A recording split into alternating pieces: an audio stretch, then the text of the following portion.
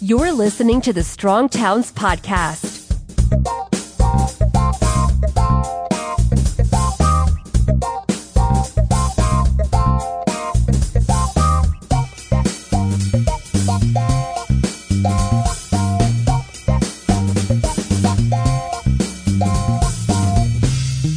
Hi, everyone, and welcome to the Week Ahead podcast with Chuck and Rachel. We are back from a little holiday break, and we are now recording in 2017. Chuck, how were your holidays? Happy New Year. Fantastic. I at the end of the year, I do this like wind down, and really I think it's helpful for me to just unplug. And so for the last week, I haven't touched my computer. And the week before that, I probably was on maybe a total of like 5 hours.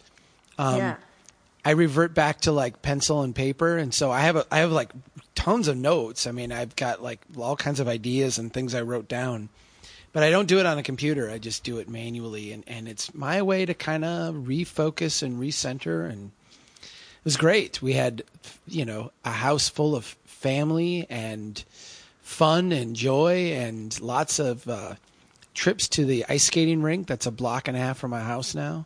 Ooh, and nice. Yeah, and we've got fresh coat of snow, so everything's beautiful here. This is just perfect time of year. How about Nice. you? Yeah, I also took kind of I wouldn't say I took a computer break, but I took a social media break for the last several weeks, and that was really good. I'm thinking I might just like keep going with that, except for social media I have to do for Strong Towns. So that was that was helpful. And I also saw a ton of family around a couple different places in the Midwest. We hosted a bunch of people over here, so the cleanup afterwards was not fun, but the having everyone over and cooking a big meal, that was really nice. So we do not have a lot of snow here. It all melted and became brown and gross, but nice for a while. I'm sure we'll get more. Well, when we moved to the new house last summer, I've had this dream in my mind, like a picture of what things would be like. And one of them was being able to go over to the ice skating rink and just skate whenever we want. And we always used to drive into town to go to this skating rink that was at the park. Mm-hmm. And they opened the warming house. They opened it, I want to say on the 26th. And, it's someone's there all the time, and it's you can go over and sit down. But even before that, we would just go over and sit on the ice and change into our skates. And my girls just love it. And my oldest, as well as my wife, both got new figure skates for Christmas. And we were over there every day. And wow, it was fun.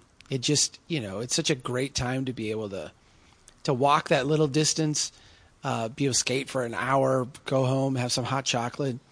We had a delightful time. And I have to say that, I was thinking this morning too, I stopped and filled my car up with gas on the way into the office today. I dropped off, Stella's back to school, so I had to drop her off and then head over here. And basically, I think I filled my car with gas once in December. And that is going from like twice a week before we moved.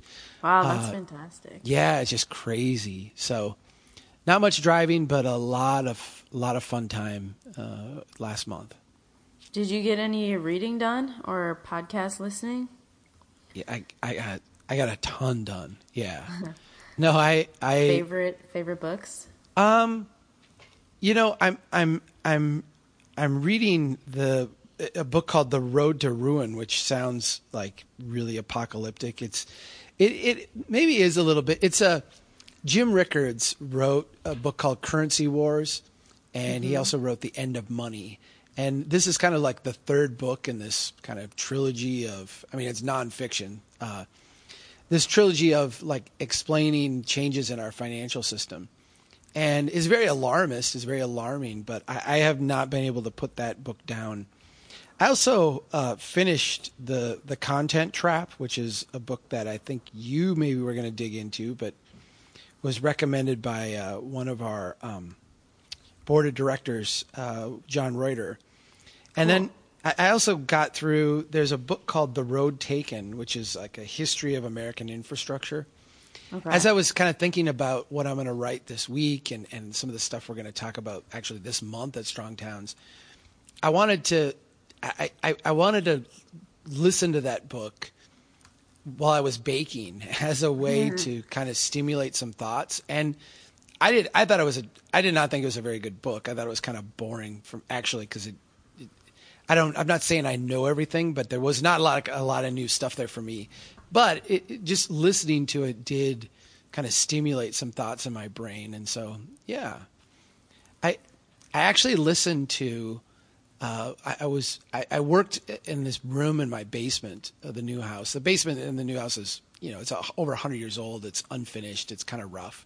Mm-hmm. I'm kind of tackling projects down there. And one of them was to take this room that's kind of like a utility room and fix it up. And so I was doing a lot of painting, and I listened to a number of these like really long Malcolm Gladwell speeches. And the one in particular was just fantastic, just really excellent. And so I've spent hours doing that, and I'm probably going to share that one on the site here in the coming weeks because it was really worthy of a deeper examination. Sounds good. Yeah. I mostly did fiction reading, but one that I just started a couple days ago is a book called When Breath Becomes Air. It came out about a year ago, and it's by Paul Kalanithi, and he's a neurosurgeon who got lung cancer and passed away just like right before the book was published. So pretty sad book. He's only like in his 30s, but he talks a lot about the patient-doctor relationship and then kind of reflects on that as, he suddenly took the role of being a patient. It's really fascinating. So, and it's a pretty quick read. It's just kind of a memoir about being a doctor. So wow, that has been a really fascinating book. Catching up on, that was talked about a ton about a year ago. So I'm catching up on stuff. Yeah. That one looks rough. I don't know as I could read that. Well, it's a brilliant, it's kind of a hopeful book. So my wife actually recommended this book called Thank You for Your Service, which is about the Iraq war vets and Afghanistan war vets and kind of how they've adapted or not adapted or, had difficulty coming back from the war. Yeah. And this is something she's, as a reporter, has written on a number of times and then came across this book, and she said it was fantastic. So that's actually at the top of my list. That's the next one I'm going to do. Cool.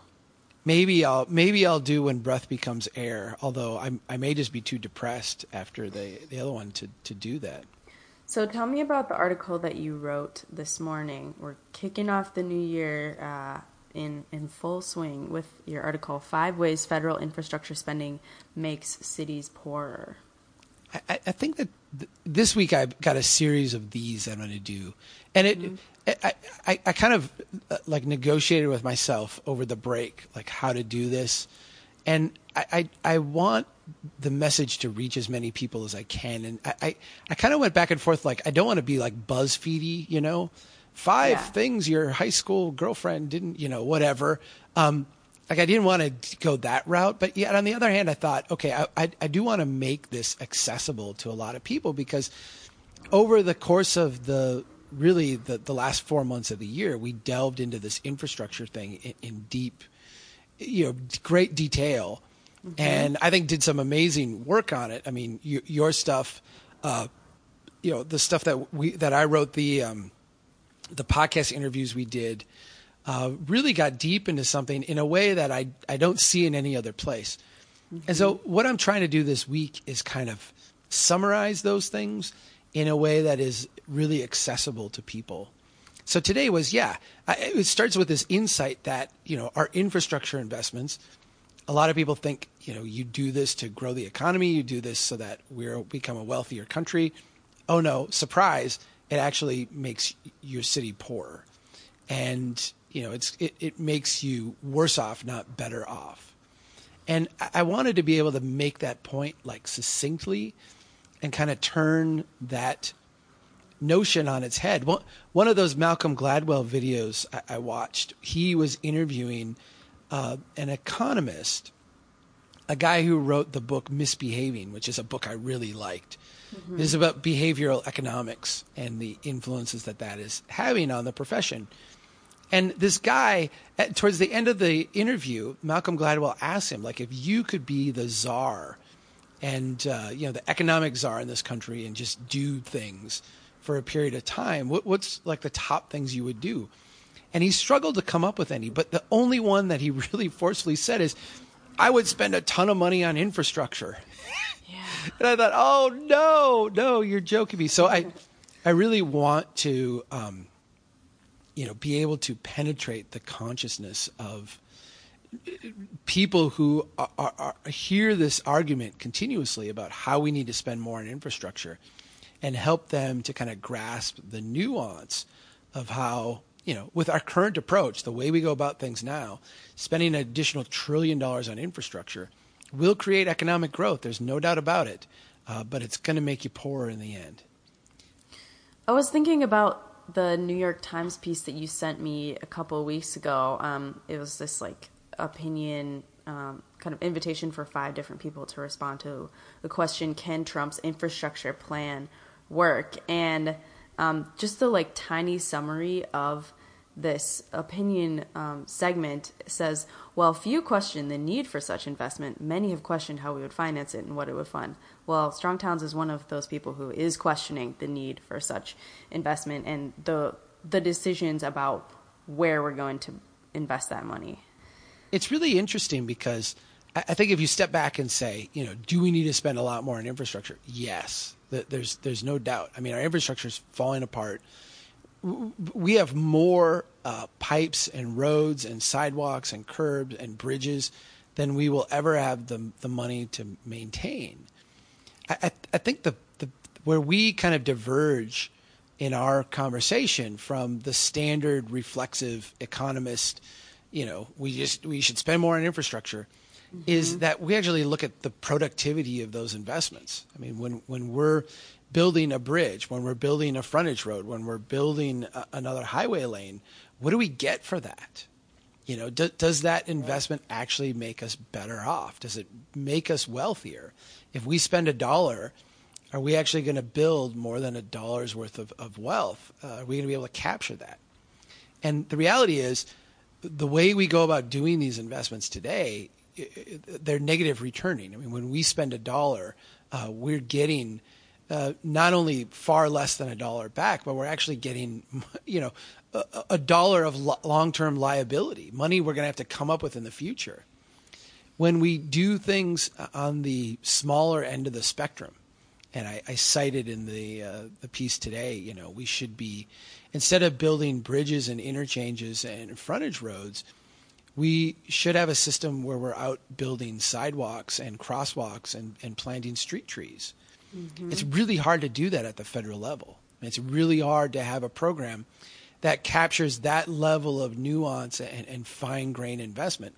Yet when we step back and look at our cities, those are the things that really pay off. Those are the things that have long been neglected, where there's a need for huge investment. And, there's nothing in any stimulus bill that's going to come out of either the Trump administration or the U.S. Congress today that is going to have a primary focus on those fine-grained things that cities need to do to become financially stronger.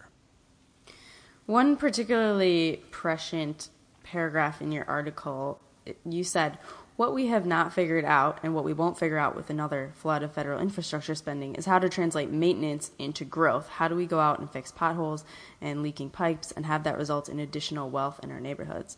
And as you said, this is a daunting challenge. I think that is such a huge question, and I hope we'll explore that more as we continue this infrastructure series.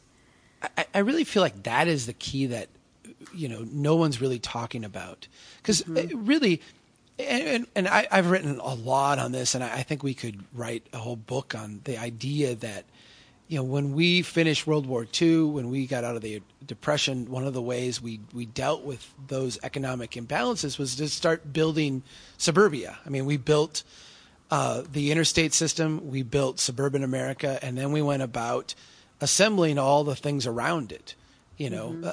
Everything from people who sold washing machines and dishwashers to, now granite countertops and Whirlpool tubs and, all the furnishings, everything that went around with it. This is how we created growth. And now we're at this period of time where the returns on that are not just diminishing, they're far negative. We're bankrupting not only our cities, but we're bankrupting our families. We're bankrupting a whole generation of people just trying to keep all this going. So we have all this maintenance. How do we actually have a system now that experiences growth while we maintain things? How do we actually go out and fix a pothole? How do we fix a pipe? And have that not result in just like treading water, like staying where you're at, but how do we do that in a way that results in our neighborhoods getting wealthier, our cities getting stronger? No one's figured that out. And there are people, and I was going to go into examples of this, but I just trying to keep the piece short. It was long enough as it is. But I think of like people like John Anderson with the Incremental Development Alliance. Yeah.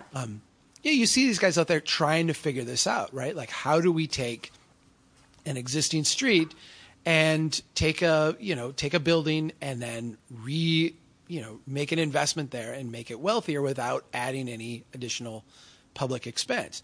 Monty Anderson is another example of a guy who's been doing this for a long time. Mm-hmm. These people get overwhelmed. They get flooded. They just get like brushed to the side when you have this huge rush of federal money. It's almost like you see these, organisms starting to grow and prosper in one environment, and now like the floodwaters are coming and going to wipe them out. And I fear those floodwaters because I want that other ecosystem to start to flourish. So what are you going to be writing about? Can you give us a teaser for the rest of the week? Well, yeah, I sat down, I kind of organized my thoughts into 4 days this week. So I'm going to talk a little bit about some of the myths of infrastructure spending. I'm also going to talk about the way that economists have kind of failed us when it comes to the way they talk about infrastructure spending, or some of the blind spots that economists have when they talk about it. And then we're going to end up with a list of things that the federal government could do right now to have a more productive infrastructure approach. And on Thursday, Chuck will be hosting a Slack chat at 12 p.m. Central, where we can talk more about this topic, infrastructure spending and potential federal infrastructure bill coming up. So join us on Slack at 12 p.m. on Thursday for that one. 12 p.m. Central, right? Central, yes. Yeah, yes. yeah. I think there is one last thing that we should talk about before we close, and that is what we did this morning. I'm going to be honest, I'm feeling like pretty, my brain is feeling pulled in a lot of different directions. Coming back from a break and having a lot to work on for the coming year. But one of the directions that I'm feeling pulled in, which is excellent, is that we are bringing on some new members to our team. So this morning we did a little orientation for them to get them going. Do you want to talk about the people who are joining us, Chuck? Yeah, we towards the end of last year went through a process where we went out and we're going to hire some people. And actually we were looking to hire one person to help us in the membership department. People with the podcast who've been with us a while may remember Jason Schaefer, who was with us until last May. When he left, we kind of took some time and said, let's kind of figure out what we're going to do with this position and how it would be best to approach it. And we kind of had those ideas in place by September and went out in October to find someone. We wound up finding, we could have hired like 5 people, and we had just some incredible applicants, just people who had amazing skills and talents and abilities and passions. And we interviewed we did a final interview with 6 people out of starting with a list of over 200, and I think I would have felt comfortable hiring 5 of those 6 easily, right? Yeah. This was fantastic. So today, 2 of those people started with us. Kia Wilson, who we were able to actually have come to Chicago with us last month, and so we were able to spend a couple of days chatting with her and getting her up to speed. She's going to be working largely on membership things and communications with members and member support. And I think people are going to love her. She's very smart, very articulate, and just a very interesting person. I'm super excited to have her on board.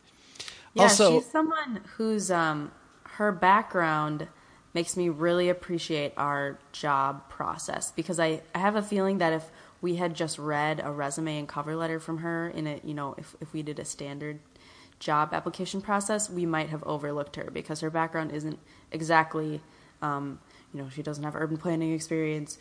She doesn't have, blog writing experience. But she turned out to be a really good fit for us. And I think that's partly due to our process of finding her. So I think there's no doubt about that. I mean, here's someone who's written a novel, gotten reviewed in the New York Times, done event stuff for a bookstore for many, many years.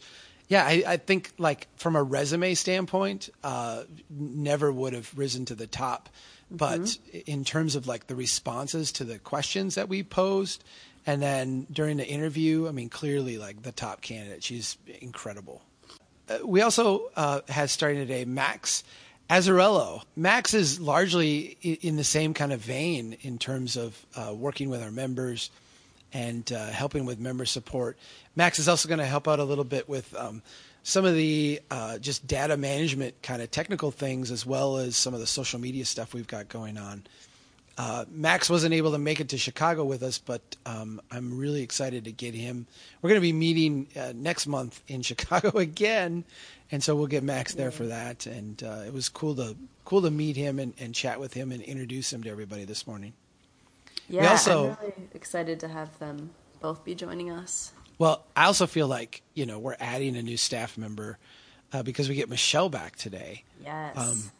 Michelle has been on maternity leave since mid-October, and we actually, that was, I get a lot of Facebook interaction with Michelle because she's pretty active on Facebook, and I'm friends with her and her husband and have been for quite a long time. And love seeing the pictures of the baby and everything they've got going on. But this is the first time this morning we actually got to meet Tommy, the new baby, and he's pretty awesome. Yeah, he's pretty cute. Yeah, it's great to have Michelle back, especially since we'll be getting the events going in high gear soon, I'm sure. Well, we've had a ton of inquiries, and I've done my best to keep up with them, but I've just been inundated with them. And so, yeah, a lot of people, if you were kind of waiting on me to get back to you about an event coming up in 2017, get back in touch with me, because Michelle is on the job and she is far more qualified than I am to handle those things. She's incredible. I feel like we're going to have a few weeks of this adjustment period where we're helping the new staff learn the ropes and get acclimated.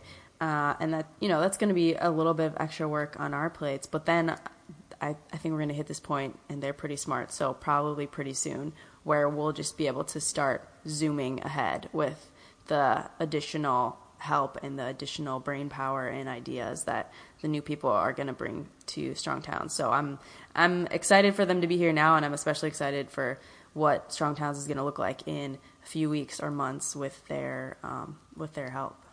Well, and a big part of what 2017 is going to be about is not only continuing with the content and continuing to have the conversation we're having, but actually take that next step into, okay, how do we help people take this into action? I mean, how do we actually help people get things done?